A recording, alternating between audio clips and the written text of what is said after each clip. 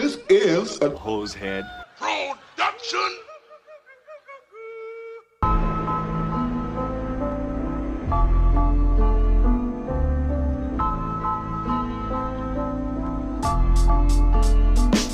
Jeffrey Dahmer soaked in blood. The Unabomber blowing up.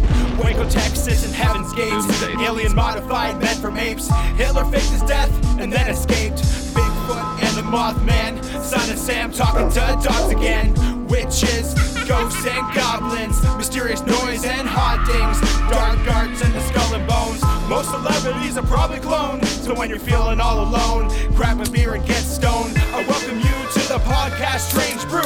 We're here to entertain you. We're here to entertain you. It's about to get strange.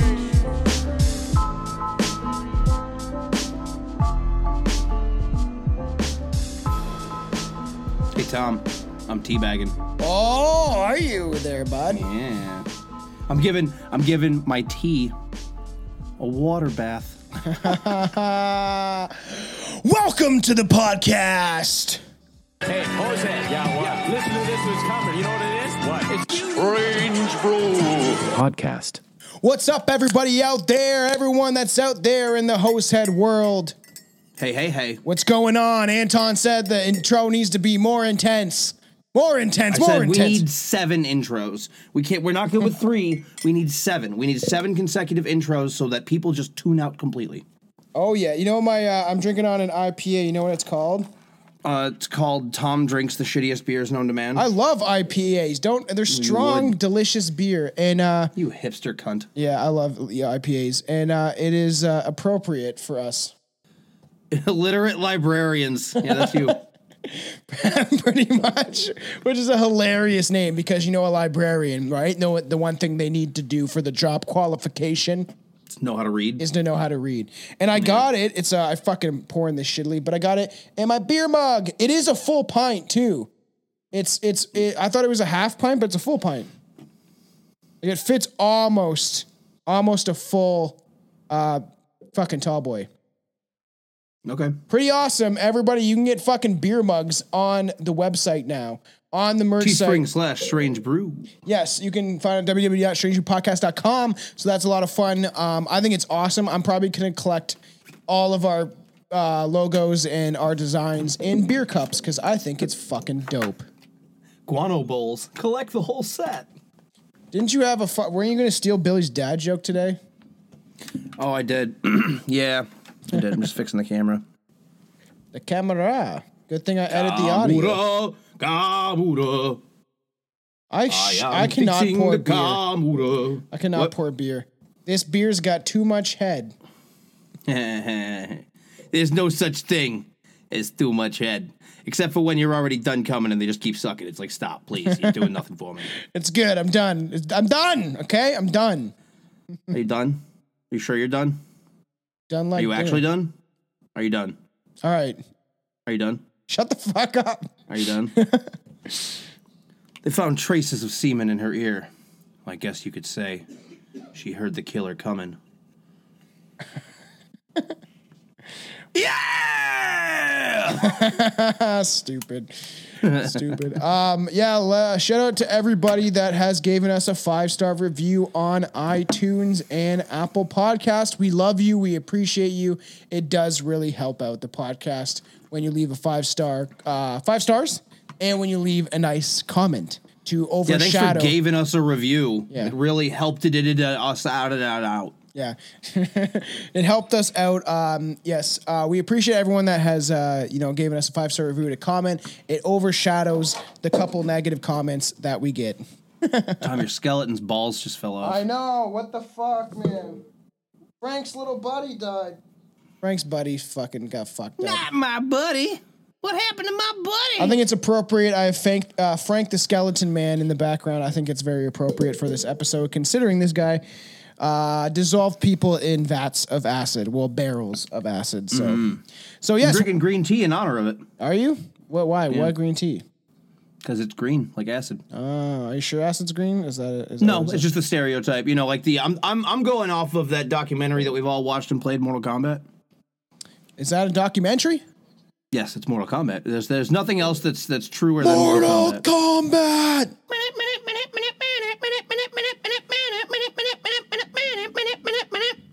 Fuck you, Billy. I thought it was really. Love you, Billy. I thought it was really funny. Shout out to can't remember your name, but someone just recently left a review, and we appreciate you very much. All the people that have, but someone left a review. They're like, you know what? Like I love Billy. I don't really know why he's funny, but every time he's on, he makes me laugh. And I was like, I just said to Billy, and I was like, she doesn't know. I think it was a girl. If it was a guy, I might be mistaken, but I think it was a girl's name. I think it was Katie or something like that. I could be wrong. Here, I'll look it up very quickly. Do you think it was actually just Billy leaving a review for himself? Yeah, it was his girlfriend and fucking used a different name. Okay. Yeah, every review that says, "Oh, that Anton guy is super cool," I hate to tell you this. Yeah, I wrote that. I wrote those reviews. Shout out Katie. She said that she loves when Billy's on, but she obviously still loves us. But she just said that every time Billy's on, it makes her laugh, and she doesn't know why. And I was like, "Hey, Billy, she doesn't know why you're funny." He was like, "That's awesome," but he's like, "She damn well knows why I'm funny." Funny looking. Yeah. All right, I've wanted to get in this for a while. This is a case I looked up a long time ago, and it's a more well known, but not as I don't think unless you're really big into true crime, you'll have heard of this. But if you're not, this is something new for your ear holes. But we're going to talk about John Haig, the acid bath murderer. Yeah, the picture I'm looking at right now, homeboy's got a little bit of a Hitler stash going on, and he also looks like he could be played by Clive Owen. Yeah, I could see it. I could definitely see it. Yes, we're going to talk about John Haig. This is a pretty interesting story, and as I said, we're going to dive back, into the 40s, into the 50s, and then start really ramping up to the real hot spots of serial killers, which is, the hot spots for serial killers was the 70s and 80s into the 90s, where, it was just a thing. It was a fad. Everybody liked to kill. Everybody loves killing. So I got a grapefruit IPA. I didn't know it was grapefruit, but it came in this cool little pack by this beer company. So one day we maybe get sponsored. Hey, beer companies out there, if you want us to sponsor you, or you want to sponsor us, we're the podcast for you. We drink beer almost on every episode, or at least some sort of alcohol. So make sure to message me. That's not gonna. I'm trying. If anyone's out there that's a fucking has a beer sponsor, as a beer rep or something like that, let them know. Foolishly Good beer, and they came in this. All of them are fucking awesome looking designs on the cans. Pretty cool company. Foolishly Good beer. Awesome. Show you guys out. You want to stop plugging people who don't sponsor us? Motherfuckers, you sponsor us, or I'll fucking come down and I'll fucking titty slap you. I don't know what's going on with my brain today. I also have some a nice little weed pen. It's the new stuff. It's pretty good. That's right, folks. Tom's going to take 2 hits and be incoherent by the middle of the episode. Yep, you might see it happen. So in February of 1949, police raided a warehouse on Leopold Road in West Sussex, owned by John George Haig. John George Jingleheimer Haig. Inside, that fucker killed me too. In the inside, they found several 40-gallon drums and containers of concentrated sulfuric acid. Outside, they found 28 pounds of melted human body fat, part of a human foot and human gallstones, and a part of a fucking denture. Hey, John, you gonna eat your fat? Ew, I do not like fat on meat, not gonna lie. I like a good, if it's nice and tender and it, melts in your mouth. And if it's made of human burnt flesh. ends on brisket, it's my favorite. It's so good. Burnt end on brisket? Yeah, so for all of our listeners who are barbecue aficionados, you'll know what this is. But when you cook a brisket, you cook it fat side up, and you put it in the smoker. Yep. And then when it's done, you cut that top part off, and, that's a burnt end. Not gonna lie, it's called a grapefruit IPA. I guess I can taste grapefruit a little bit. Not that much. Not as much as you would expect from calling it a grapefruit IPA. So it was clear to the investigators from the acid inside what had happened. Haig had murdered and dissolved somebody or some bodies in acid to hide his crimes. Breaking Bad style.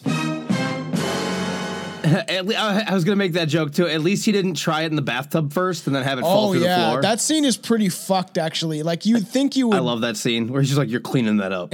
You think you would. He's like, "Yo, let's do the bathtub. Do science rules." And then he's like, it just corrodes the bathtub, obviously, and then it fucking falls through. Yeah, because fucking Heisenberg tells him, he's like, "You can't put sulfuric acid in ceramic; it'll dissolve it." And He's like, "I can fucking do that." Because Jesse plastic panics, drum. right? He panics and he does it with. No, Jesse just thinks he's fucking smarter than Walter the whole time. Jesse thinks he's smarter than Walter, and it's like, you're a meth head. You're not. That scene where he's like a slave in for spoiler alert, when he's like a slave inside of what's his name, Gustav. Oh, when the Nazis have him all chained up and they're forcing him to cook. Yeah, it is pretty. That's pretty. It's like at the brutal. end of the series. Yeah. That's a pretty. And one of my favorite shows of all time will always be Breaking Bad. It's so good. I think that I've watched it 3 times over. I'm pretty sure I have. I've done 3 or 4. Because I'm on 4 or 5 just because I watched it when it was in syndication and I got to like season 3, season 4, and then people that I was hanging out with at the time were just like, "Oh, I want to watch that show." So I'd start it over and we'd watch that through and then watch it all the way through. And I feel like I know a lot of people like view it the same way like Game of Thrones, where it was like if you watched it when it came out, you were hooked and you were really just like, "Whoa, what's going to happen next?" And then I know a lot of other people that just don't want to binge it, which I get, but like watching Breaking Bad in syndication was like, holy so fuck, good. I need the next episode. Like, what the hell's going to happen? What's going to happen? Man, and we, it's just a weird rant about Breaking Bad and how good the show is. That's why me and Chelsea watched it together like 3 times. Because I always love that scene of where Jesse's about to get shot by that guy, and then fucking Walter comes in with the car and just fucking hits him, so run. good. Yeah. And then he shoots the guy. It's so fucking good. It just showed that scene, because that was in like I think the second season, just the beginning or whatever. It just showed Season 3, I think Yeah. that was right after they started working with Fring. Yeah, and this is the kind of thing where it showed how badass he was. Just like it's when he flipped and was like, all right, this guy's fucking gangster. Yeah, the whole point of that show is pretty much just the progression and descent of Walter White. Yes. Like, there's not much character development. I mean, Jesse develops a little bit too, but Jesse is just like trauma after trauma after trauma that fucking turns this dude into what he is. And this, But we're- yeah, this isn't a Breaking Bad I podcast. was gonna say, and this might be a little bit of a teaser if we ever do it on the Unreal Review, because we Were could. we talking about John Haig? Nah, we're talking about Breaking Bad on this episode. Fuck it. We could do that for the Unreal Review. Remember, subscribe to the Patreon because we have a lot of fun stuff coming, and me and Anton are extremely excited to talk movies because we think it will be extremely good content for the listeners on the Patreon. It's going to be a lot of fun shit. Like Yeah, by the time this show comes out, I should have an episode of my show out as well. Yes, So it's getting stay exciting. tuned for that. So let's talk about John Haig's earlier life.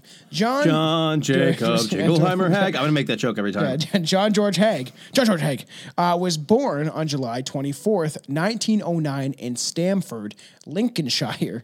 That doesn't sound British. I don't know what does. You got to call it like it is, Thomas. You got to say Stamford, Lincolnshire. All right, hit the pad. Dangerous grounds. Stamford, Worcestershire sauce. His parents were John, an engineer, and Emily. The family moved to Outwood, West Riding of Yorkshire, when John was younger, and were members of the Protestant Church and the Plymouth Brethren.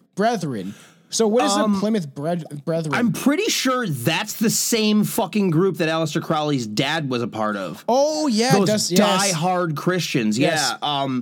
That's the thing, is that he had like an obscenely fundamental Christian upbringing. Yes, what fucked him up most likely. Like Yeah, because he had frequent nightmares, which will come into play later in the murders, about like he would be walking through the woods and he would feel rain hitting him in the face, and then he would realize that it wasn't rain, it was blood. Yes, And we'll it's get because into that speech. A lot of the people talk about it, how they think that influenced his whole outlook on, because he reported to have drank cups of his victims' blood and what have you, but they think that might have been embellished a bit. It might just be him bullshitting to sound cooler than he is to his fellow inmates. Yes. But we'll get into why I think that he did that near the end when we discuss how he got caught, because it kind of leads up where this guy was just technically a pretty intelligent con man. And He was a con man first and foremost. was all this about dude money. just wanted. He wasn't a process killer. He wasn't a product killer. He wasn't a missionary killer. The killing was inconsequential. He said later, he's like, "I never wanted my victims to suffer." It's like, well, and we'll get into it when we talk about how he killed them. But I don't think he really cared that much if they did or not. didn't But he give wanted two their money shits. first and foremost because this motherfucker had a wicked gambling problem. yes, and that's what fucking spent all his money. Just gambled it all the way. So Dude could have been living fucking yeah. high on the hog if he didn't have a fucking gambling And problem. for Because a- this dude got some money. Yes. This motherfucker got paid. and for a long time, he could have survived if he just didn't gamble it away. If he just staved it away, he would have been done after his like second victim. So Maybe. But, you know, people become obsessed with this stuff, right? And they think that it's easy money. I'm just gonna shoot this guy in the head and then fucking throw him in an acid barrel. So Hey, he didn't shoot anybody until the final few victims. Or- Everybody else got the bludgeon in the back of the fucking head treatment. I was watching the one documentary; it was pretty good actually, and it was almost there was actors in it acting as like John Haig and stuff like that. Cool. I thought it was pretty cool. And he's like, "Oh, I just hit him in the back of the head. I give him a little tap." And it's just like, "All right, bud, that's more than a little tap if you fucking killed him with one hit." Well, I don't think he. That's the thing, and we'll get into that. But I don't think he killed him with one hit. No. I think that a lot of those victims suffered a way more gruesome fate than Oh, yeah. we are led to believe. And like I there's said- no way to know because by the time Yeah. the cops show up, the forensic evidence is fucking goo. Yeah, it's goo goo. It's goo goo. Spray my goo. Ah. Haig was a fan of classic music and played the piano. He was a good student who won scholarships to Queen Elizabeth Grammar School, unlike Tomcat, and Wakefield Cathedral, where I went to. I was like, what's a really stupid person? Tom attended the Charles Manson Grammar School. I don't need fucking punctuation, motherfucker. I don't need to know how to spell. That's Man, talk to me. I'm the goddamn spider. Everybody want to spell like Charles Manson. I invented words, motherfucker. Yes, I would have loved to go to Charles Manson's school, man. I would have been a hook, line, and sinker. You just do acid as he fucking speaks to you about ways that you can murder people in their homes.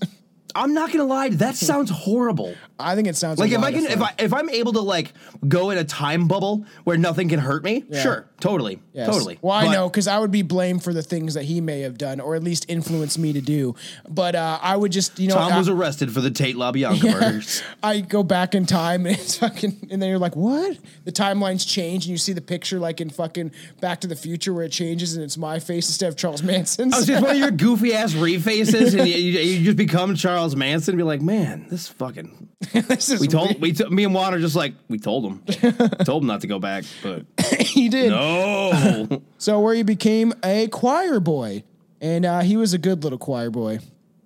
Look at that. That's a face only a priest could fuck. Exactly. Haig himself claimed his childhood was bleak and lonely, and his only friends were pets and neighborhood dogs. Ronry. So Ronry. Also a great movie. That's weird. Fuck. I watched that movie with my parents. It was fucking weird. Oh, that's going to be an unreal review. We're definitely doing Team America. yeah. Shit is Oh, Hans Brauerich. I fucking hate that guy.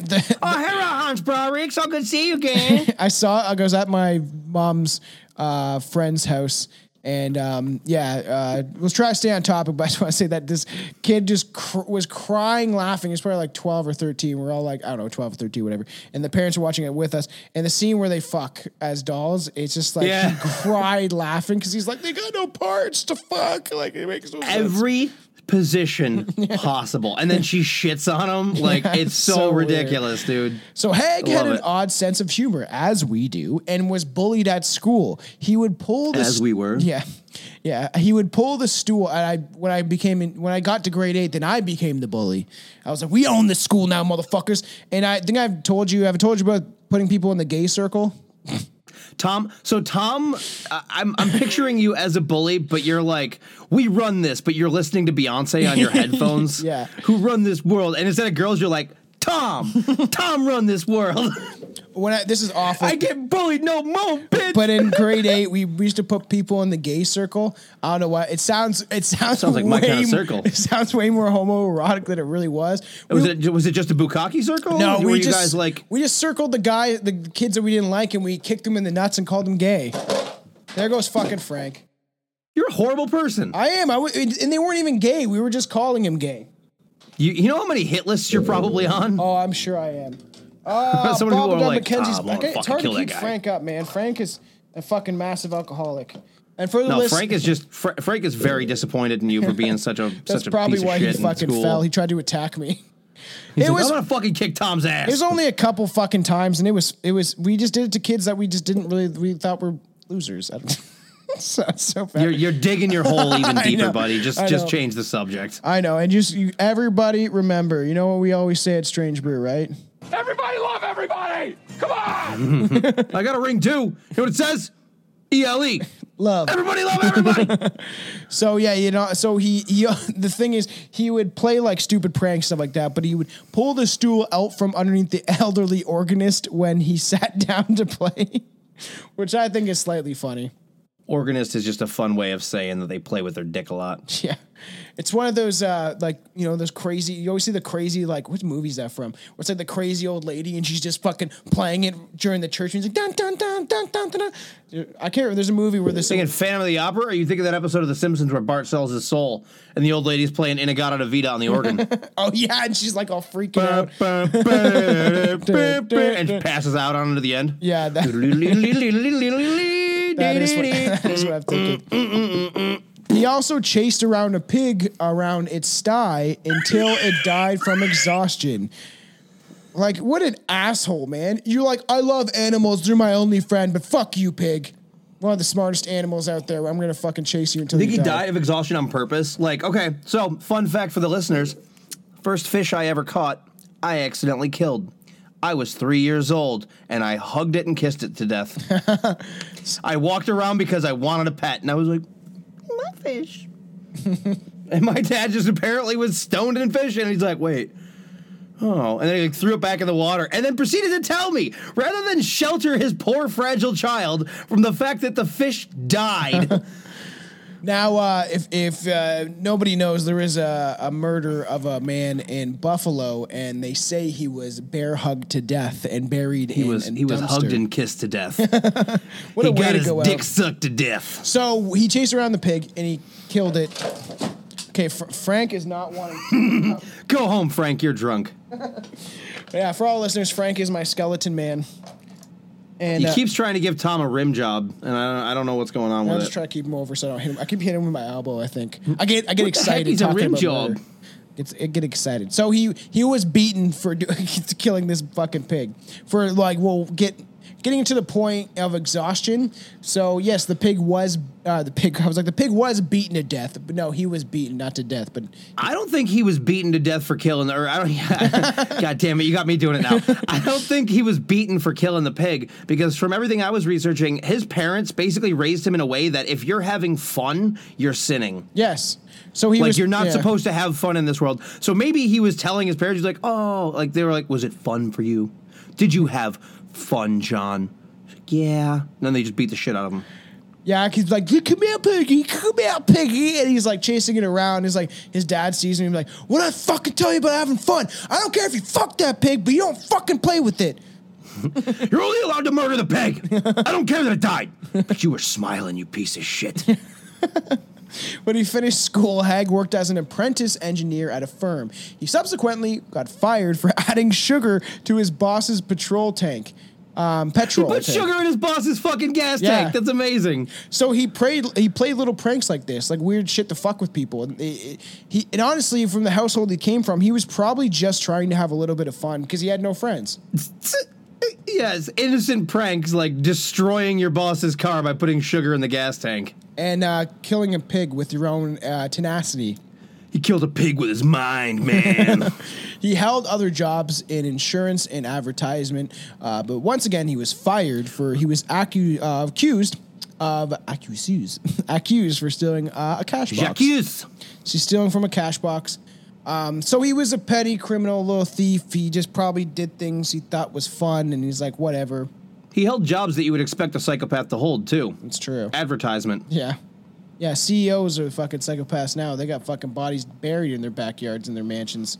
I don't even know if they do. I feel like most CEOs make enough money and have a good enough life that they're not concerned with it because they know that they are responsible for at least a handful of suicides from the sheer amount of people that they rip off. They probably, have other vices like hookers and stuff like that. I would assume they also have like canned hunts of people if they really want to kill somebody, so they make sure they don't get in trouble, or they go to international waters and just murder somebody, and then we never hear about it. That's true.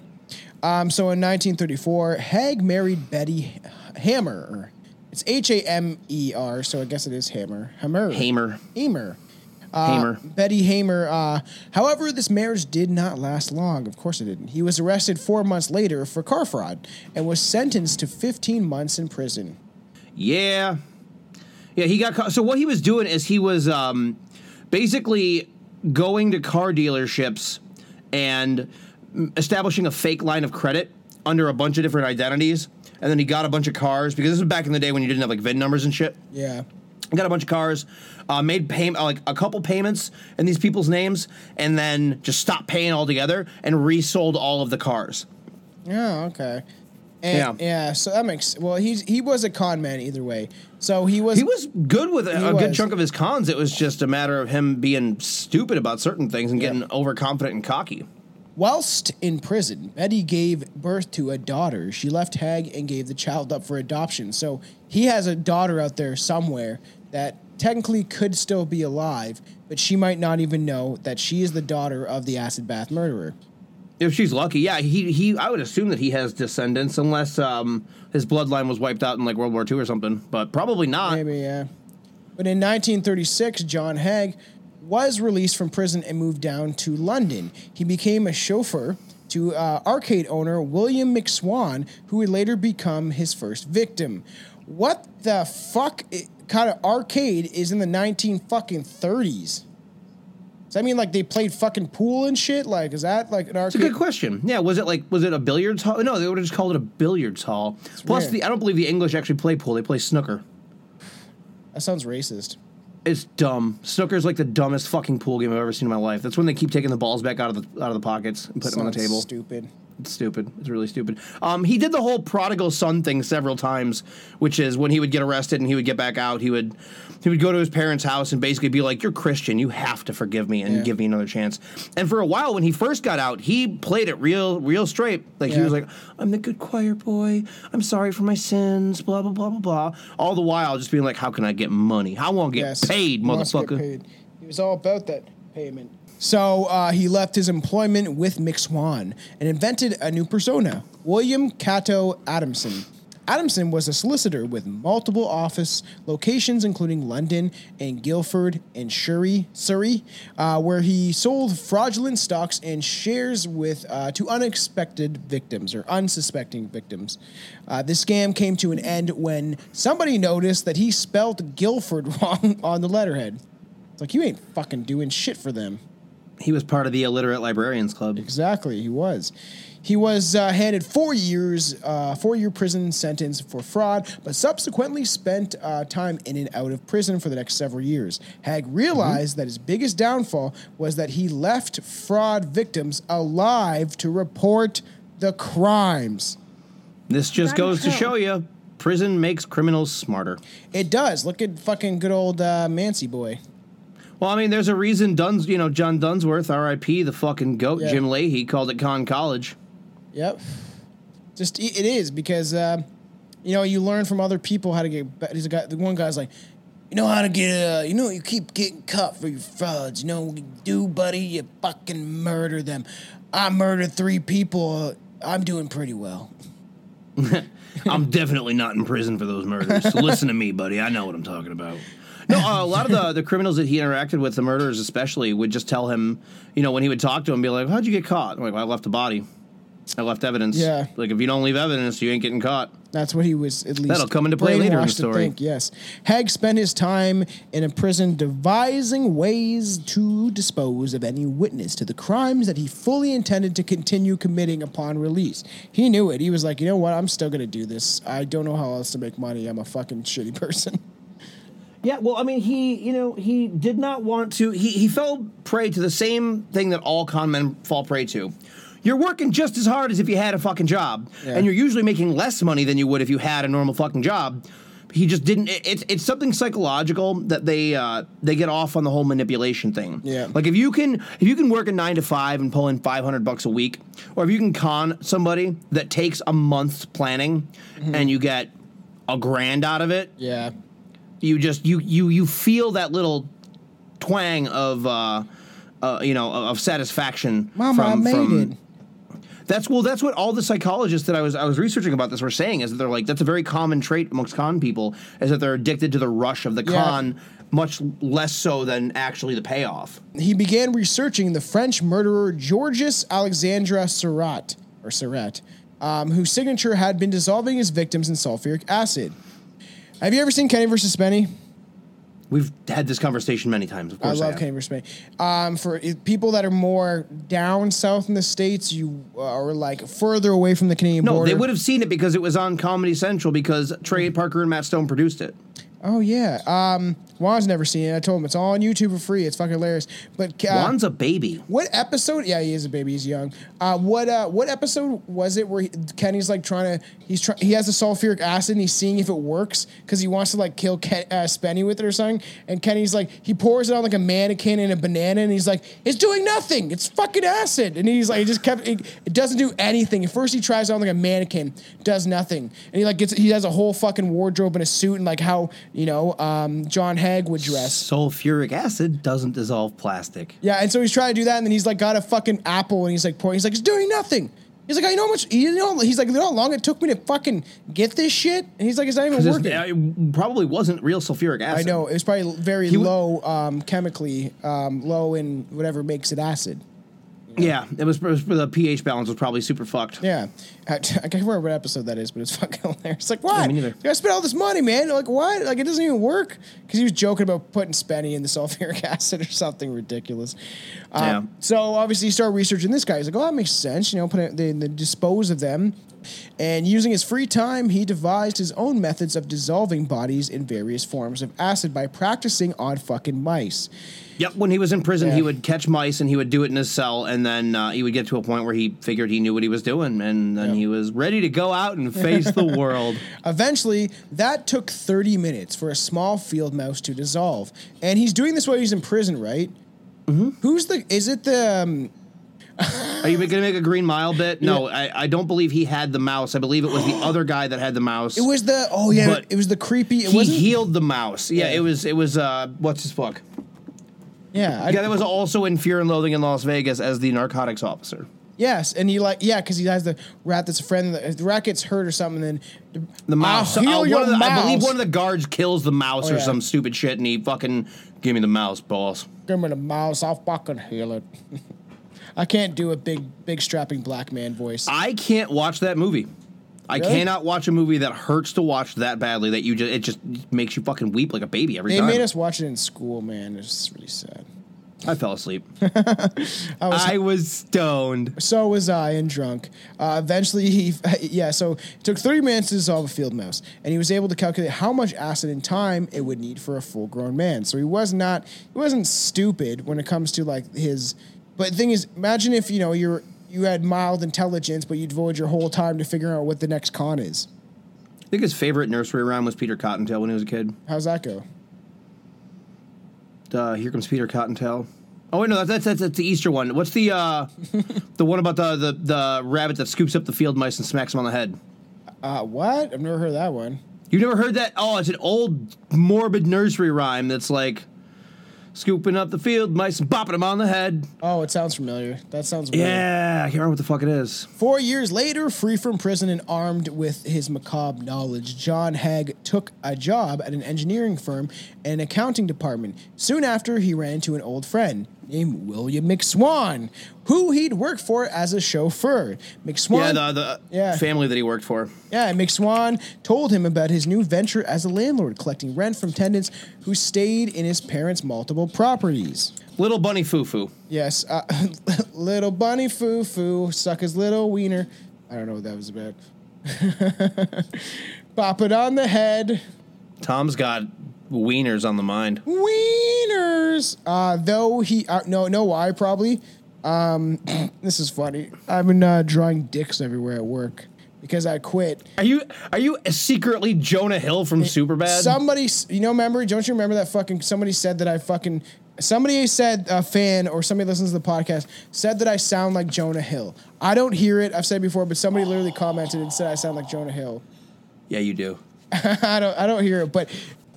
Though he had a well-paying job in an engineering firm, Haig became jealous of McSwan's lavish lifestyle and little effort he seemed to put into it.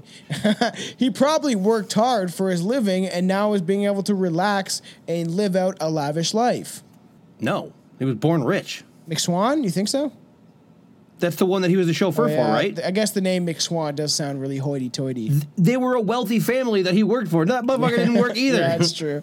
Imagine that, like, man. Imagine just like not having to even worry about work and just like you just go play properties and collect money. That's why I always say I wish I was born rich instead of so goddamn good looking. So, you know, a few months later, after bumping into him, Haig lured McSwan to an abandoned basement and fucking knocked him over the head. He said he'd give him a little tappy too. Tapped him on the head. The field mice, bopping him on the head. Using his newfound disposal method, using his newfound disposal method, Haig put McSweeney's body into a 40-gallon drum and filled it with concentrated sulfuric acid. 2 days later, McSwan was nothing more than 100 or so pounds of sludge, which Haig poured into a manhole. Tom knows a thing or two about manholes. Pretty crazy how like he just and then he just like dumped it, and like you know it would have been a heavy barrel, so wherever he did this at, he would have to carry it or somehow have it near the manhole.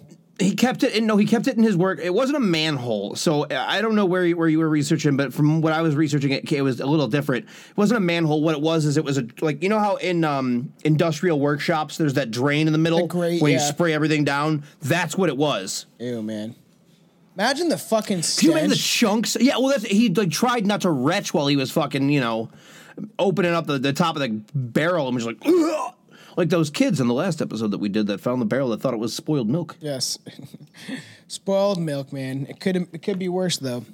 It was spoiled milk, man, not spoiled milk. Riding the high of his successful murder, Haig took over I want to say McSwaney's, like a restaurant, McSwan's landlord duties, telling McSwan's family that he ran away to avoid being drafted.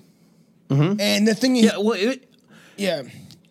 Oversimplifying it here, let's give it the credit that it was due. This motherfucker worked out a whole con because this dude came up to him and was like, yo, I don't want to get drafted in World War II. I don't want to fight. I don't want to go to combat.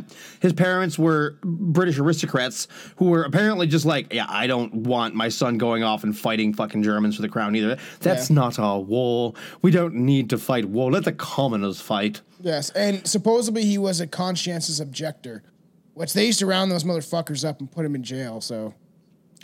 There's, at least in America, there's, I believe, 2 religions that actually grant you conscientious objector status. One of which is the Quakers, which is the subsect of Christianity, the one that most Amish comes from. The guy that's on your oatmeal box.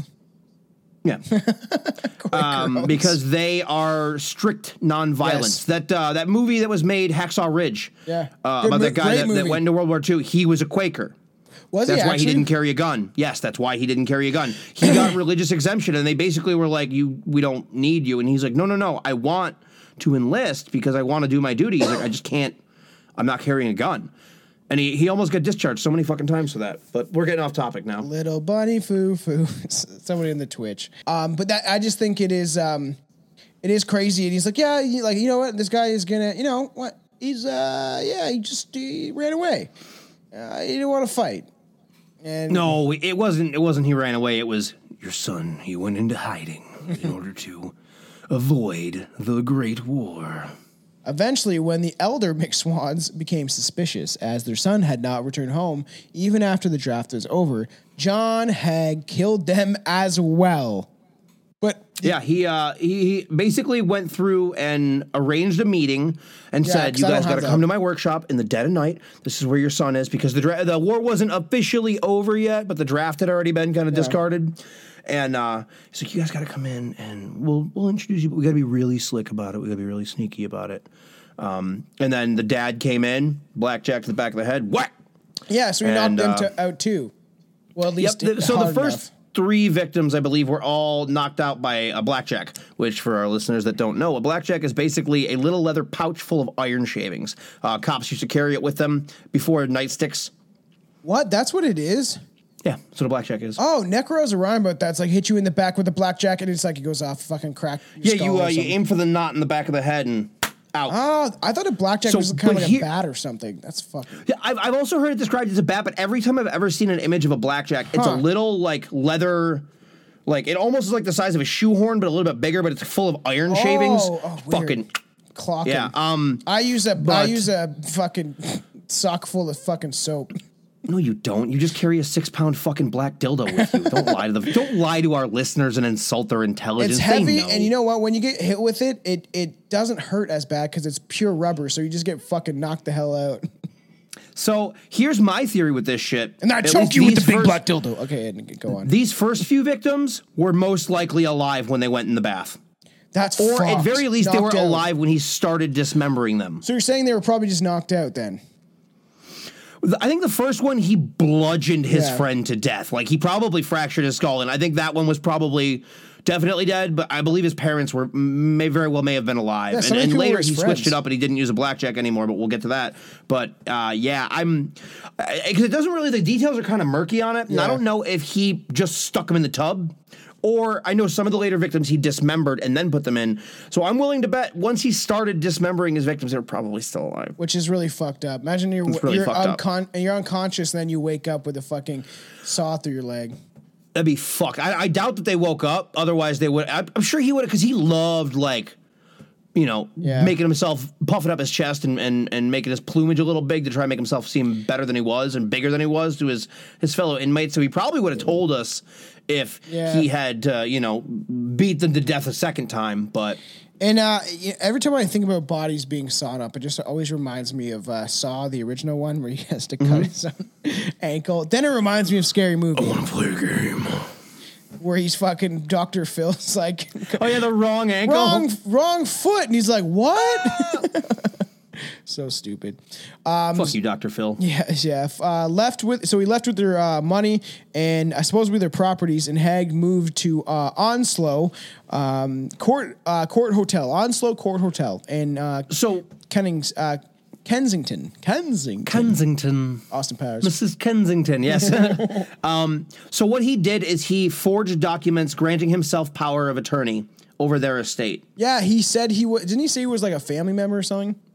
Something like that, a family member son. or just a close personal friend, and was looking after it while they went to go visit their son somewhere.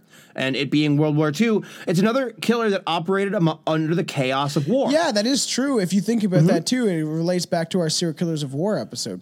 Well, because when I was researching this, there were, a bunch of those, frequently also searched for, and Yeah. Dr. Satan was one of them. Yeah, Dr. Satan's the shit, man. However, it was roughly $10,000 he had stolen, but it didn't last long. And back then, $10,000 must have been like, I don't know, $50,000. No, so $8,000 he got later, and they said, from what I was researching, they said that the adjusted for inflation is basically $500,000. So What? $10,000 is a little over. It's probably closer to $75,000 or $750,000. And Yeah. back then, you could just live off that for a while. Yeah. Like, what? And it's just like, all right, let's just run through this cash quickly because His gambling he had a problem. That's why he gambling ran problem. through the money. Is because he dressed nice. They said even well, I'll get to that later. But he had fucking expensive taste.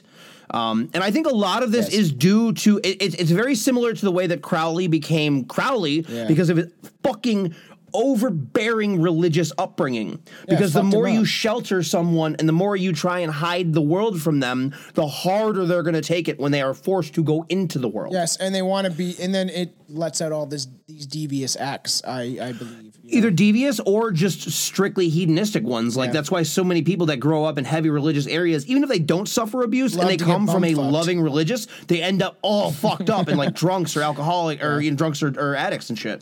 Or breaking a guy's brain with your fucking bum. My favorite Aleister Crowley story of all time. Get over here and fuck me up the ass. Do it until you go mad. Haig was forced to obviously find another wealthy couple to kill and rob. And he would wear this outfit, this intense outfit. It's fucking pretty crazy. He also rigged up a pump Yeah. Once he did it a couple times, he rigged up a pump that made sure that the acid didn't get on him. Yeah, which is crazy. So he was intelligent to an extent, and he would wear these outfits, like the gloves, the apron, like a gas mask style, which you could find anywhere. It was fucking during the war. And World War II, you were issued those for bombing raids. Yes, and most people would have them just in case a little bomb may drop on you. And so he used this, and dressed all up in a fucking serial killer garb, and someone like he's from literally Rob Zombie film, and he put him in a fucking vat of acid. Have you ever seen the old carriages for babies that had the gas mask shit built into it and stuff? Yeah, for all of our listeners, pause the podcast right now and go Google that or DuckDuckGo it or everybody's fucking stealing your information now. It doesn't matter anymore. Brave is not a browser. Brave is a search engine. Brave is not a search engine. It's a browser, which I use. Yeah, Brave is great. It's supposedly the only one left that actually has no. I can't remember our. I'm not mentioning the other podcasts that you could be listening to right now, but they mention a couple other ones that they use for deep dive research, which I've been also checking out now. Which it gives you a lot better search results for shit. When me and Billy covered necrophilia, I could not use Google. I had to use like a private search engine. Necrophilia, when one has the uncontrollable urge to crack open a cold one. Yes. He began to rent out a small workshop in Crowley, Sussex. Crowley. It's C-R-A-W-L-E. What are you doing in Sussex, boy? Get over here and touch my ass. Around an hour from London, he brought the acid barrels down from Kensington. Haig met the couple when he was viewing their flat, pretending to be interested in purchasing it from them. Rose found Haig played the piano and asked him to play at their housewarming party at their new property. And she was super into music and loved the piano, so they got along. And they were actually some of these people he became friends with. Most of them loved him because he was really good at playing the part. He was a straight up sociopath. He was really good at putting on the airs of being like, I'm a good boy. And he learned that from his religious upbringing because his parents would, beat the piss out of him whenever he would be doing sinful acts. So he learned how to hide it really well. It's that whole thing where if you're an over-sheltering parent, you're not raising a good kid. No. You're raising a great liar. Yeah, helicopter. Yeah. I'm a great liar. I don't know if I am anymore, but I used to be. And Mom was like, well, fuck it. I would always lie. And I wasn't sheltered to an extent. But they, all my friends would be out at my buddy's place when I was a teenager, and I had a curfew, and they're all there fucking getting drunk and getting high. I don't know why my mom didn't want me over there, so I had to sneak out of the house, and then I get the cops called on me. Yeah. So whilst at the party, Haig actually stole the doctor's gun, and Haig invited Dr. Henderson to his workshop in Crawley and showed him an invention that he had been working on. This is, I call this my acid room. How you fucking? I just painted a bunch of really cool shit on the walls, and it's got some cool lights, and we hang out and take some acid. It would be funny. It would be funny. I got beanbag chairs, man. I got legit beanbag chairs and oil lamp. That's a good lamp. Yeah, he's tripping, but it'd be crazy if he was on acid while putting people in acid. That would be awesome. Dude, could you imagine how fucked would that be? It's just he's like, here, this is my new invention. It's in this barrel. It just drowns in the acid. Yeah, some of his later murders, from what I was researching, they were saying that he would he was telling people after he got caught that he was cutting off little pieces, and after a while he started doing it slowly because he was in love with the process at that point and liked watching it begin to dissolve and fold in on itself, and it's just I don't know. That sounds really interesting, actually. Just being fucking so then burnt out of your skull, just being like, oh fuck, Haig. Imagine when you're on mushrooms and you try cooking, especially meat. It's just it's fucking trippy and it makes you think weird thoughts. Where you're like, I'm a terrible person for eating this. Haig shot the doctor in the head with his own gun that he stole from him earlier. Pretty crazy. All things considered, these guys, the people that he shot in the head, were the lucky ones. Yeah, I agree. Because they were definitely dead. He then contracted Rose Henderson to tell her that her husband. Then he contacted Rose Henderson to tell her that her husband had fallen ill, and she needed to come and see him at his place in Crawley, and also shot her on arrival. Haig disposed of the bodies in barrels again. To ensure he was given control of their assets, he forged a letter again in the doctor's name. He sold all of their possessions, amounting to £8,000, which is around $9,000 in United States in the dollar. No. At the time, that's the wrong inflation. It's I looked it up. It's close to $500,000. So did I. Oh, not the inflation. I'm talking about at the time, £8,000, or if £8,000 is equivalent to almost $9,000. Same. Yes. It's very close. Yes. But today it would be about $500,000. Which is nuts. That's why I'm saying that the £10,000 he got previously is got to be closer to 750, And like $750,000. If he would have just took both, even these two amounts of money, and everything he got beforehand, you could have just lived a normal life. They had nothing on him. Yeah. Nothing. He executed those crimes so meticulously that he would have gotten away with it scot-free. But he was a degenerate gambler. Yes, and I'm not calling gamblers degenerates. This guy was a degenerate gambler because it led to the degeneration of his wealth. Yeah, and it is true in the fact that, it's just crazy how he could have fucking just, I don't know, he could have got away with it. But he really liked could've. to brag. He was braggadocious, and he fed into it. And at the same time, if you look at Bundy or any other serial killers, even though some of the more well-known ones, once you get good at it, like that whole thing of what Bundy said about, the hammer or whatever, the fucking the wrench or whatever. He's just like, the first time you have every detail planned down to the time, to this and that, and he's like, and the 12th time you forget where you put the fucking wrench. Yeah, see, and after a while you just get used to it in this process of doing it, where you think that this is easy, I can get away with this every time, until you don't. So he actually kept their car and their dog, which the dog is like, fuck is this guy, man? Yeah, how did that dog not? Well, I mean, that alone, you'd be like, that dude must have actually been that good of a manipulator that he was able to hide the scent from the dogs. Yeah, because dogs know when somebody's a fucking piece of shit. Yes. They can tell. Yeah, they can definitely tell. I think it just becomes like, because 70% of communication is nonverbal. Yeah. At least with humans, so with dogs, they're able to pick up on that shit because there is no verbal with people. I mean, there is, but not. The language isn't. They don't have the magic of language with them. Yes. The other thing we're completely glossing over the rootin' tootin' time he had with this couple. They fucking loved his ass. Did they have a swinger party or something? I don't know. I was wondering the same thing when I was researching. I was like, I think he was fucking the mistress, because the husband, one of the things that they bonded on is that they were all they all thought that he was a very well put forth gentleman, but he had his own vices, and he was open about being a gambler and shit. And her husband was an alcoholic, and that was his vice. High and five! He was just we're both addicts. Yeah, you like gambling? I love drinking. You want to fuck my wife? That's pretty much, I think, how it went down.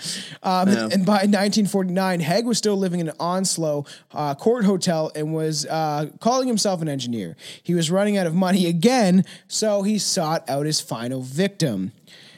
I love this chick's name, man. And this is where he fucked up. Yep. Olive Durant Deacon.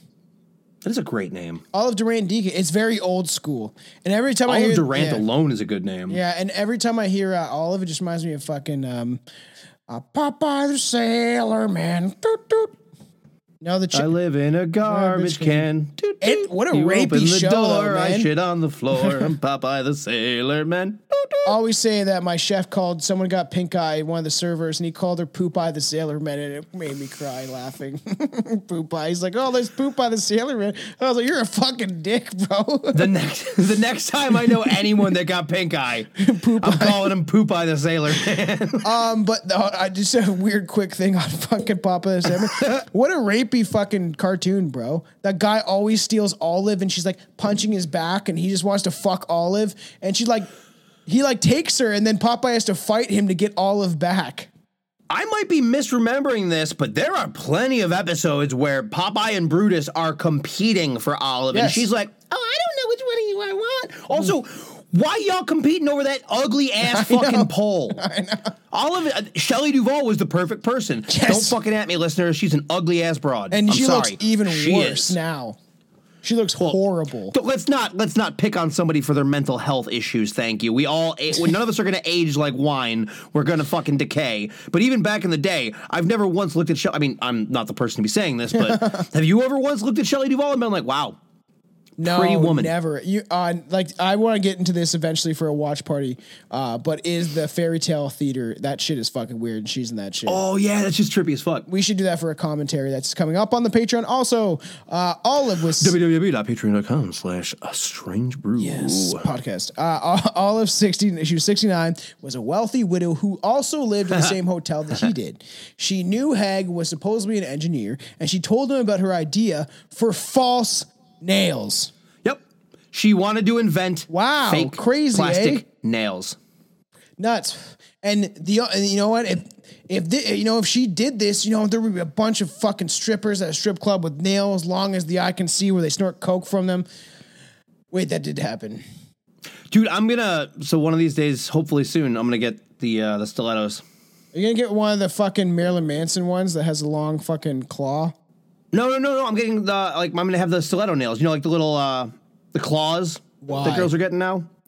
Why? Why? Because they look fucking awesome. So you're not gonna be able to write with a pencil because your nails will be too long. So next time you come over, I could take my nails like a dragon down your back. So Haig took the opportunity to invite Olive to his workshop. And on the 18th in February 1949, Olive traveled the hour journey with him to his workshop, where he shot her in the neck with the same fucking pistol from the doctor, Dr. Henderson's revolver. But this one, what did he do? No, she didn't survive. No. But imagine a shot in the neck would be pretty bad because you would still be alive for an extended period of time.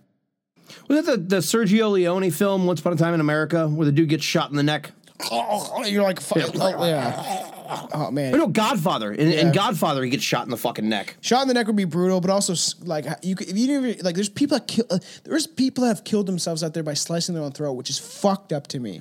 So you can't give yourself a full second smile, but I think you can hit your jugular. So fucked up, man. I don't know how people do that shit. He removed, I don't know why, I want to know why. He removed her jewelry and obviously the expensive black Persian fur coat she was wearing, and put her in the acid bath. And yeah, he said he liked the way that they folded up, like, which is fucking gross. Yeah, he would watch the acid bubble and then fold, everything would just fold in on itself and so fucked up. Olive's friend Constance Lane, that's an old school fucking Constance. That's like Gertrude. Yeah. Yes, very old school name. Reported her missing 2 days later. Sergeant Alexandra Lamborn was assigned to Olive's case and visited Constance Lane. And Constance told Sergeant Lamborn that Olive was a aloof woman. What's an aloof woman? Aloof. She's unaware. She's dumb.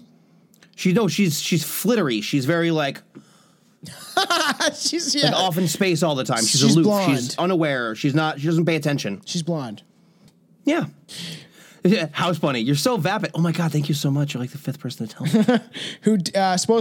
She disliked people and crowds and was strong-minded. She said she always wore specific jewelry, including rings and a pearl necklace, whenever she left her hotel room. You laughing at the pearl necklace? Yeah. Isn't that just where you come on their fucking neck to make a necklace?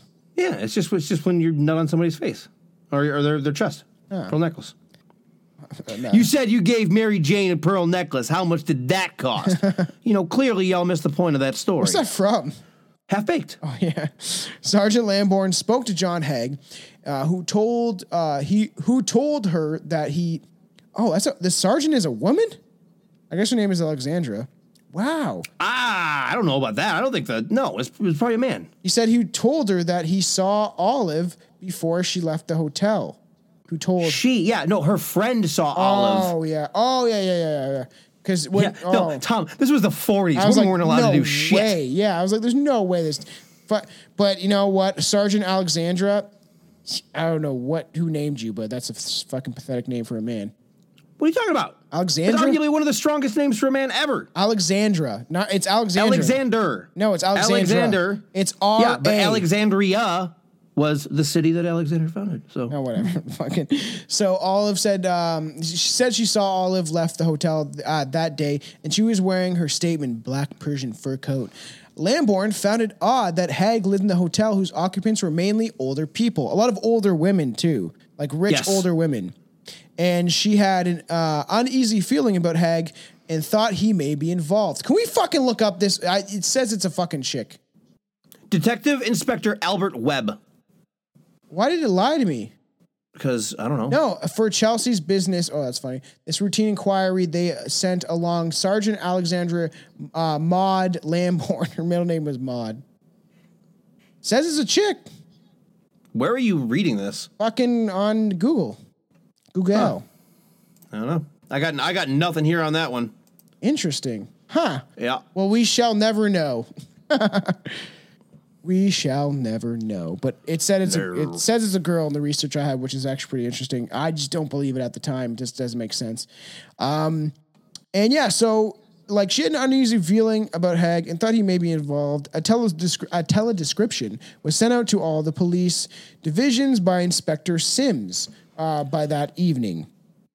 Oh, if it okay, so possibility.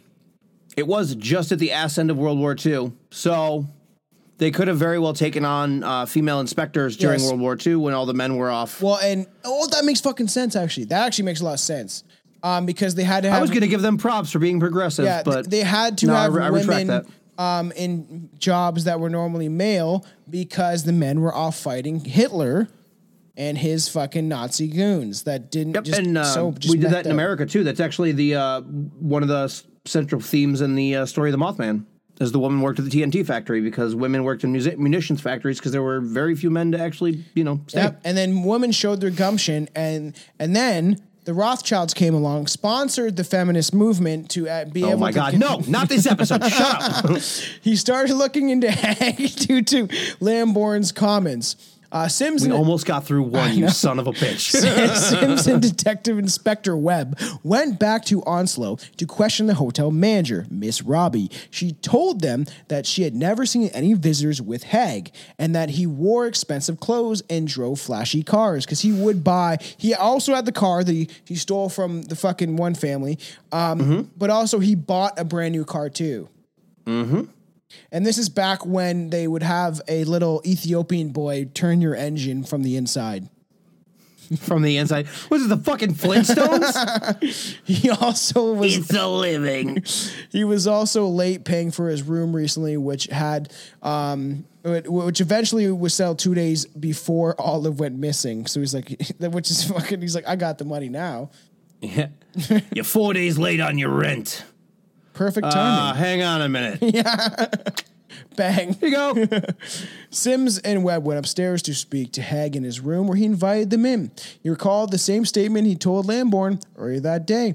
He added that Olive was carrying a red bag when she left the lobby, which is a weird detail to even just to be like, oh, yeah, I saw her. She was carrying this. But you didn't need to make that detail, actually. It's one of those things to make it oddly specific where it's like too much detail kind of gives it away that they're like, Guess what they why found do you fucking say later? the bag was red? What does that have to do with anything? Guess what they found later. What Haig didn't realize is that Inspector Sims already knew him. He already questioned Haig earlier, years earlier, actually, and he knew he was a con man. Like, yeah, in reference to the fraud, I believe, because he was never investigated for any of the other murders because no one knew anything went down, so... telling his homeboy, he's like, yo, this guy's a fucking dick. Back at the station, Sims ordered a record to search on John Haig from Scotland Yard, which is pretty cool. They would have got Scotland Yard involved. This did at least bring up all of the charges that he was charged with, which he so obviously Sims was like, this guy's sketchy. I've definitely interviewed him before. I remember him. So let me just look up every little detail I can and see what this guy's really about. All right. Well, the dude's been arrested like and imprisoned like 3 to 4 times for fraud. Doesn't exactly come off as a trustworthy individual. No. So, of course, any halfway decent detective is going to be like, I'm going to follow up on this. Yeah. So then the search came back with all of Haig's convictions, and it detailed his history of the crime, or history with crime, at least. Mm-hmm. And however, a white-collar crime like fraud didn't usually amount to murder, so he wasn't initially convinced that Haig killed Olive. Right. By the next morning, Olive's image was in newspapers and distributed by officers to taxi drivers, but no one had seen her since her departure from the hotel. Another occupant of the Onslow Court Hotel came forward to tell police that she had seen Olive in the lobby of the hotel in the morning, and Olive had told witnesses that she was driving to Crawley with Mr. Haig. So Yep. there's a witness right there that's like, yeah, I saw her, and she said she was off with Mr. John, and he had been the only witness to see her allegedly slow departure from the hotel that day. And Sims set out about getting inside of the workshop in Crawley, and inside that workshop was sparse, but filled with few boxes, tools, empty bottles of sulfuric acid littered the sideboards. And he had a lot of these little bottles, almost like mason jar style. Most likely just your typical brown glass bottle Yes. that you would keep caustic liquids in. Yep, for some strange reason. The Because window, they can't get sunlight. yeah, the windows were painted over, and there was a little light entering the building, so it looked fairly creepy, I'm sure. The only items, it's like, what are you doing in here, bro? Like, what the like? You say this is a It's a workshop? cheap workshop. You're not gonna make if you're not entertaining people, you're gonna cut corners where you can. So if only you are there, you're not gonna have a lavish fucking workshop. Who the Yeah. fuck are you trying to impress? So the only item that looked out of place was the only item that looked out of place was a locked leather hat box, which had been taken into evidence. You know what's crazy? Hat boxes are fucking weird. My grandma died. My mom gave Chelsea some of her old hats, and my grandma had full blown 1920s old lady style hats in these hat boxes, and they're fucking. It was a thing, dude. It was So like weird. So many a hats. formal thing. You had to wear a fucking hat. It's I don't know weird. why, but you did. If I can find them, I'll wear them. I'll wear one on one of the episodes. Sims received the report that on the context of the hat box, once it had been forced open, it contained the revolver belonging to Dr. Henderson. Archibald. 8 rounds of ammunition in an envelope, heavy red cellophane paper, and a receipt from a dry cleaning shop near Crawley for a black Persian fur coat. So he probably got it clean before he probably stole it. You know? Yep.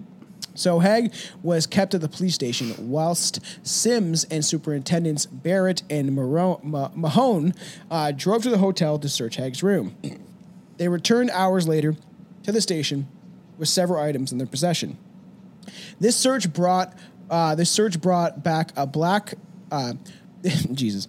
The search brought back a shirt covered in bloodstains and a penknife with blood on it. They also recovered a shopping list written by Haig. Acid. Bread, Bread. Butter. milk, Knife. eggs, Acid. acid. And then it included, which is so stupid he left this fucking around, but which he disposed of another body, and that included items for which he disposed of one of the other bodies, including a carboys of acid, which are like bottles, rubber gloves, cellophane, and cotton wadding. And it's just fine because eventually he bragged about his murders to the cops because he. What's the stuff in the little case? The 3 little things. We'll get into that. So that's the gallstones. We'll get into. So, which is pretty crazy. And so, if I tell you the truth, you would not believe it. The truth sounds too fantastic for belief. Mr. Durant Deacon no longer exists. Okay, wait. Let me do a. If I told you the truth, you would not believe it. The truth sounds too fantastic for belief. Mrs. Durand Deacon no longer exists. She had disappeared completely. No trace of her can be found. Again, I have destroyed her with acid. Every trace has gone. How can you prove murder if there is no body? Yeah, this motherfucker cops Yeah. to all of his murders because he's like... He confessed to everything. There's no body, bitch. You can't convict me. Yeah. And they're like, you just confessed, you fucking idiot. Haig confessed to killing Olive. He just confessed it. He didn't even need to because he thought that there was no body, so he could just get away with it. He was literally that egotistical Yes. that he figured, he's like, yeah, if there's no body, they won't convict me. It's like, yeah, except They you still gave them can, the one yes. thing that's more important than a body. You gave him a Confession. fucking confession, you idiot. Haig confessed to killing Olive, the McSwans, and the Hendersons, and he was doing it in the documentary I watched with the actor that they played. Did it very well, where he just was very smug about it. Yeah. which is fucking nuts. And however, he said that it could not be proven because there was no body. And he also said too, he was like, well, we can charge you. And he's like, what do you mean? He's like, you don't need just a body. And he was like, what? And he's like, yeah. When the detectives were talking to him, he's like, what about someone who's insane? And then the cops are like, well, I get you'll be sent to an asylum. And he asked, he's like, how often do people get released from psych centers? Yeah, it's like crazy. So that's when he told police that he was drinking the blood of his victims and was driving him insane, and that he had no proof there's no proof that he ever did this. But he did tell the cops that he like drilled an incision in the back of their necks and then drank their blood, and it was causing. So what that comes from is it comes from his dream that he would have, which we're gonna get into in soon. Soon we'll get into his dreams by the psychologist. So forensics soon realized that the brown sludge behind the workshop was human fucking remains. Mm-hmm. On closer inspection, cringe. Yeah, cringe.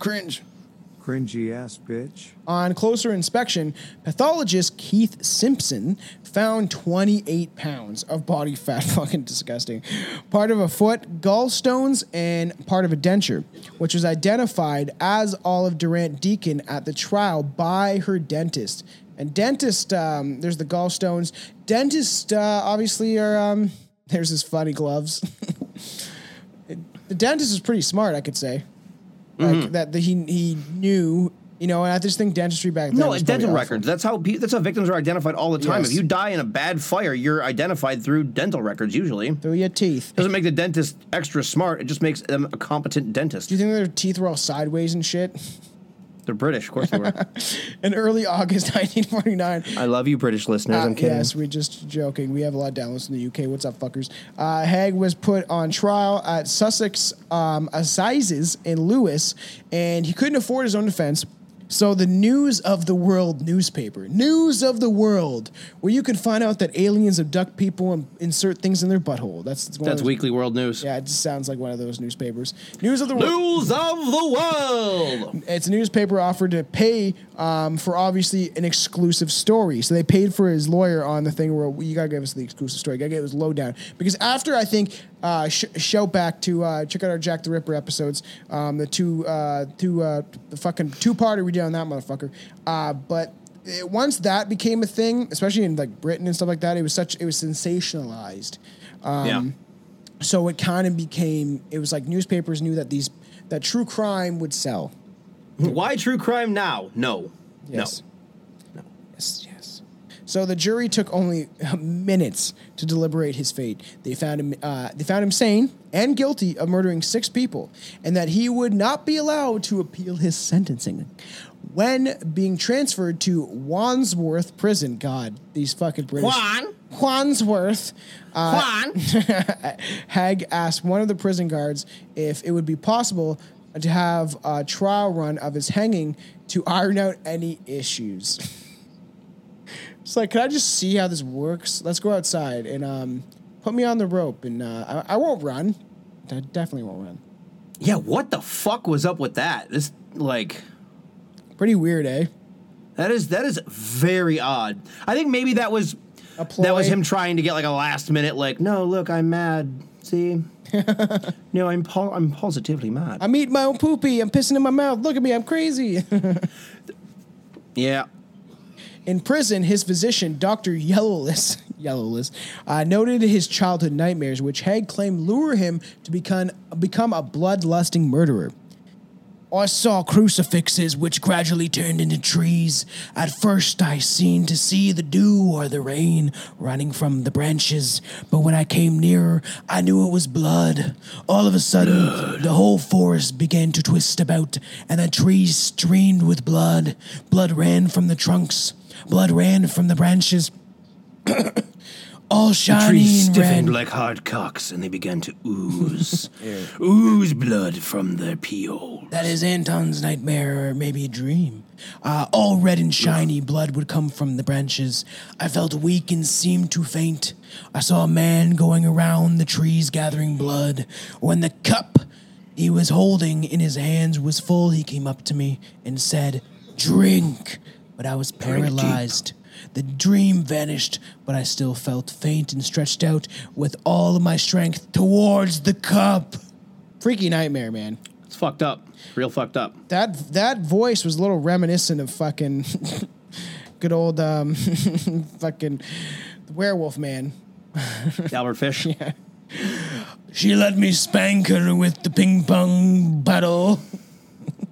No, he wasn't. He the Spanky. Yeah, he was the Spanky. So he told Dr. Yellowlist that his visions, which it led him to his vicious path. And on Wednesday, 10th August, 1949, John George Haig, the acid bath murderer, was hanged, as Billy would say. It's fucking hung! Hanged. John George Jingleheimer. Was hanged at Wandsworth Prison while a crowd of over 500 fucking people gathered outside the prison. It's like, we haven't seen enough death and murder with the war. Let's go watch this guy get hanged. Public executions were a long-standing British tradition since the fucking Middle Ages. And they didn't have no TV. Well, they did at this time. They had movies. Yeah, it was 1949. Of course they had fucking TV. They had movies. The Beatles are like 10 years away. Yeah, it's true. And so they have nothing else to do, so they gather outside the prison. And the news of the world got an exclusive, and he donated one of his favorite suits to Madame, was it Tussauds, the fucking wax museum. Yeah, Tussauds? the Tower of London Wax Museum or whatever. Which would be awesome to go to if I could ever leave my country, or at least get back into it. But that's pretty cool, like crazy that he just like, you know what, you want to make me a fucking wax figure and I'll live in infamy. Yeah, he's an egotistical prick, so of course he's sense. like, I'm going to be immortalized in a wax museum. This is sweet. John George Haig, motives were never clear despite his insanity pleas. Some believed he thought he was a vampire, doubtful, who enjoyed drinking blood. I think this dude was honestly, if anything, just legitimately sane. Like, he had a fucked up upbringing for sure, and that probably led to the degeneracy because he, became very good at being a liar and became very sneaky and things like that. And it probably agitated an already burgeoning psychopathy. That coupled with him living during wartime and World War II, probably a whole bunch of conditions that created him into what he was. And I'm assuming that his first murder, not assuming, but it really does seem like his first murder was simply because he was tired of getting fucking caught for scams. Yes, and to me it was all about money for him. It was just money. That's why I don't buy the drinking of the blood thing. I think he definitely had that nightmare. Yeah. But I think he said that because he was trying to get put into an asylum so he had delusions of getting out and doing it all over again. And the crazy thing is, do you really want to go into an asylum back then, man? You're like held up with the crazy ones and the people who have mental illness, like really severe. Still better than dancing on the end of a rope, I guess. But not really. I'd almost rather just fucking hang myself at that point. I'd rather be hung, as Billy would say. I'd rather be hanged. Who wouldn't there, sugar tits?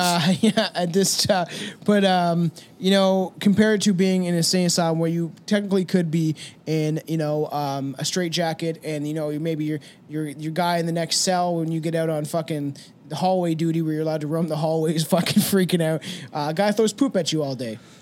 Well, I think there were probably, like everything else at this time, there were probably different wings for people of different standing in society. Like, if you were, an heiress to a fortune or something and your family was like, she's a bit temperamental because you decided that, you were your own person and you had your own thoughts like they did with women all the time back in the day. So true. Which is fucking fucked up. But so true. Then you'd probably go to the nice psychiatric wing where it's like, no, she's in a nervous hospital. Oh, yeah. As opposed to being like, she is in the fucking chained to a radiator shitting herself fucking hospital. She got the fucking wheelchair treatment where she's like, they push her on a wheelchair even though she doesn't really need it, and they just put her out in the lawn. Lovely day in the garden today, isn't it? Yeah, she's just all whacked out on Thorazine the whole time. Some people, and others, obviously, they think that he was a cold-hearted killer who believed that he could get away with murder if the body was never found. If Haig had been more meticulous, he may have continued to get away with his crimes. And like we said earlier, if Haig just wouldn't have been a fucking degenerate goddamn gambler, he probably wouldn't have had to have killed so many people, and he would have gotten away with it scot-free. And that was the acid bath murderer. I want to touch upon this before, we're very soon going to start dipping our toe even deeper into the world of true crime.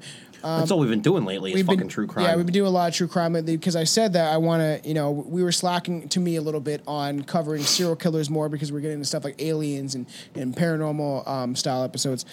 But I would like to, like we said, we're going to start diving into some really big names. It will come down the pipeline. We wanted to start in a certain fashion, kind of to get into it and, you know, start go back in the time machine, go back to the, you know, the 40s and the 50s and lead up, you know, into the 70s and 80s when serial killers seemed to be run rampant everywhere you went in every fucking it's state. the lead in the water. Yes, there's some, that could be the case. Or the reptilians had a plan to distract the world from what was really going on and who had to pump up the fear. Bingo! I fucking haven't said I feel reptilian. like there's better ways that they could have gone about pumping up the fear. War helped.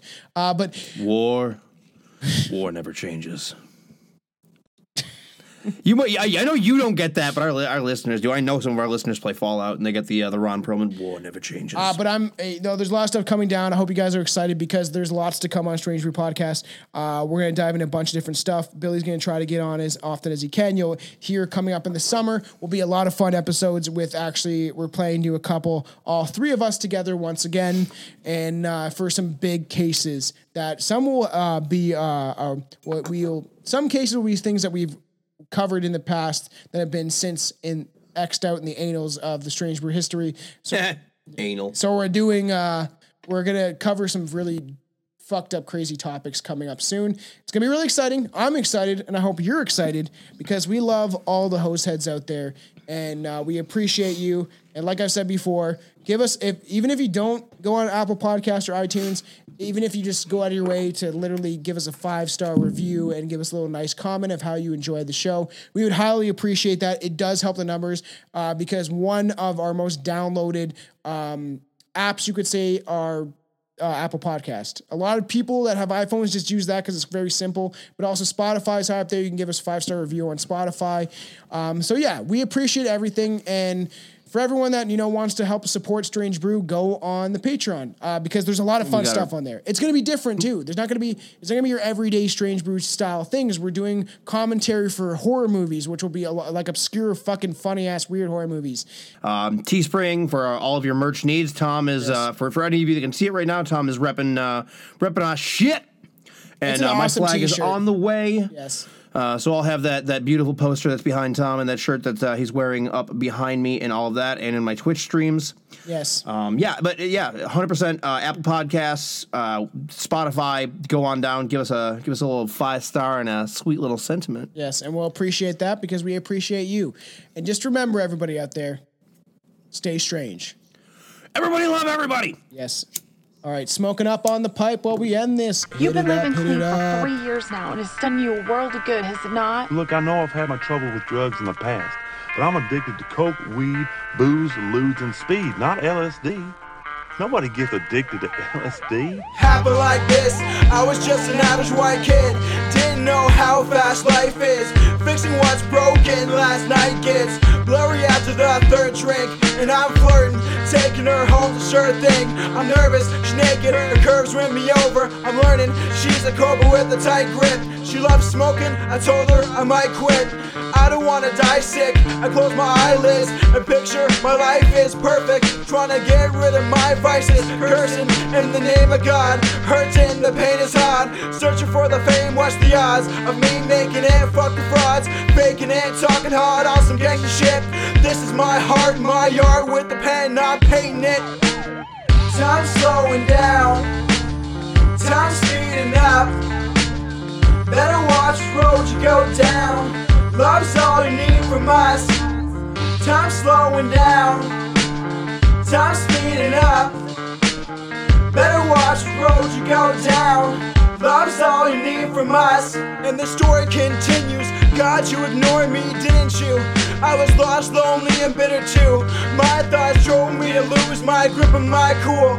Looking at myself, who's this? I'm confused, why you? Not someone else, what have you done to yourself?